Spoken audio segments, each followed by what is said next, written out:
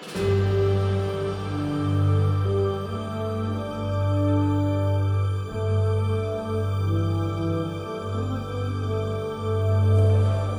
and welcome. I'm Pastor Vincent Grissom, and this is Applying God's Word, a teaching ministry from the Word of God.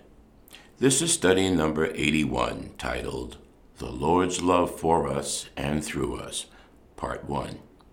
Our text today is 1 John chapter 4, verse 7 through chapter 5, verse 5. John writes this letter to encourage the believers in the faith and help them continue to grow so they will not be led astray. The apostle tells us about God's love for us and what that love produces in us. So let's read our text and see what we can learn and know about the Lord and His work in and through us. This will be our base scripture text for today's study and our next study. 1 John chapter 4, verse 7 through chapter 5, verse 5. Verse 7. Dear friends, let us love one another, for love comes from God. Everyone who loves has been born of God and knows God. Whoever does not love does not know God, because God is love. This is how God showed His love among us. He sent His one and only Son into the world that we might live through Him. This is love, not that we love God, but that He loved us and sent His Son as an atoning sacrifice for our sins. Dear friends, since God so loved us, we also ought to love one another. No one has ever seen God, but if we love one another, God lives in us, and His love is made complete in us.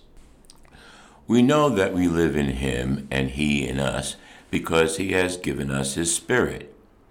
And we have seen and testified that the Father has sent His Son to be the Savior of the world.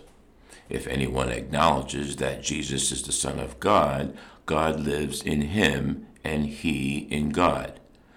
And so we know and rely on the love God has for us. God is love. Whoever lives in love lives in God, and God in him. In this way, love is made complete among us, so that we will have confidence on the day of judgment, because in this world we are like Him. There is no fear in love, but perfect love drives out fear, because fear has to do with punishment. The one who fears is not made perfect in love. We love because He first loved us. If anyone says, I love God, yet hates his brother, he is a liar. For anyone who does not love his brother, whom he has seen, cannot love God, whom he has not seen. And He has given us His command. Whoever loves God must also love his brother. Everyone who believes that Jesus is the Christ is born of God, and everyone who loves the Father loves His child as well. This is how we know that we love the children of God, by loving God and carrying out His commands. This is love for God, to obey His commands, and His commands are not burdensome. For everyone born of God overcomes the world. This is the victory that has overcome the world, even our faith. Who is it that overcomes the world? Only he who believes that Jesus is the Son of God. Okay, I want to begin today and take a look at how John, under the inspiration of the Holy Spirit, describes God's love for us, tells us how we receive that love, and tells us what that love will produce in our lives as growing Christians. First, we see that John tells us that God's love for us is sacrificial. Verse 9, this is how God showed His love among us. He sent His one and only Son into the world that we might live through Him. John 3:16 tells us, for God so loved the world that He gave His one and only Son, that whoever believes in Him shall not perish, but have eternal life. His love for us made Him willing to sacrifice beyond all we can imagine by sending His one and only Son into the world. He gave up the glory of heaven to live in this sin-stained world and then submitted to a brutal death because of his love for us. Christ did more. He gave up more. He suffered more. He sacrificed more, all because he loves you. We understand love by a willingness to put someone else ahead of ourselves. God did that beyond measure for us. God's love for us is sacrificial beyond our imagination. But even more than his sacrifice for us, there is the astonishing fact that God's love for us is undeserved. Verse 10, "This is love, not that we love God, but that he loved us and sent his Son as an atoning sacrifice for our sins." God's love for us is not returning some favor due us. We did not do anything nice for God that he is loving us in return. We did not love God first, so he is not now loving us. In fact, not only did we not do anything nice to God, nor did we love him, but we sinned against him, and we are in fact God's enemies, as Romans chapter 5, verse 10 tells us. We were by nature deserving of wrath, we are told in Ephesians chapter 2, verse 3.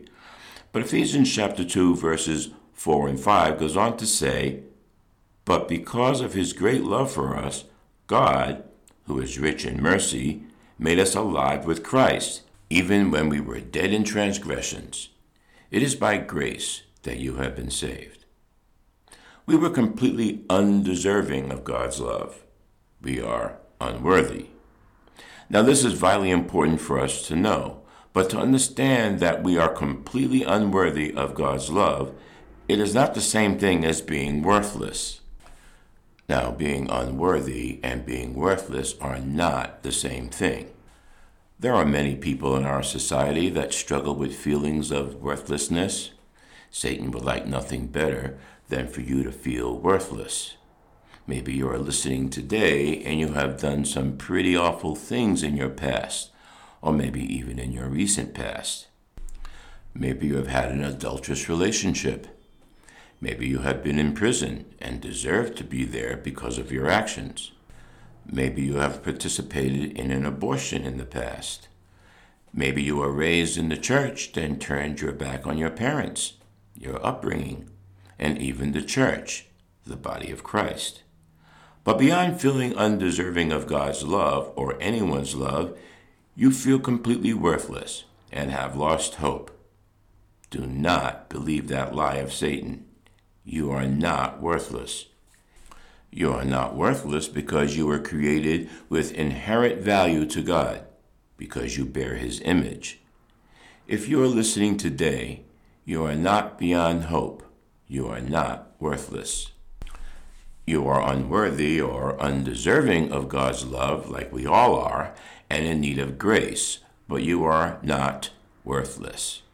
If you remember the parable of the prodigal son, a man's son asked for his inheritance to go off on his own.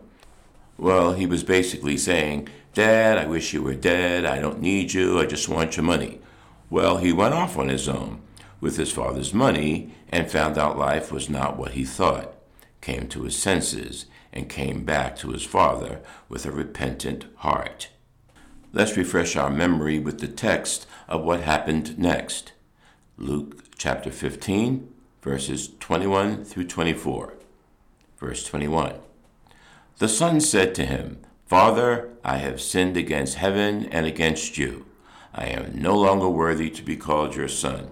But the father said to his servants, "Quick, bring the best robe and put it on him. Put a ring on his finger and sandals on his feet. Bring the fattened calf and kill it. Let's have a feast and celebrate. For this son of mine was dead and is alive again. He was lost and is found." It's real important to note the son recognized his unworthiness, but the father determined his worth. God the Father has determined your worth. Now, I'm not particularly fond of antique auctions, but that doesn't make them worthless. What someone is willing to pay for them determines how much they are worth.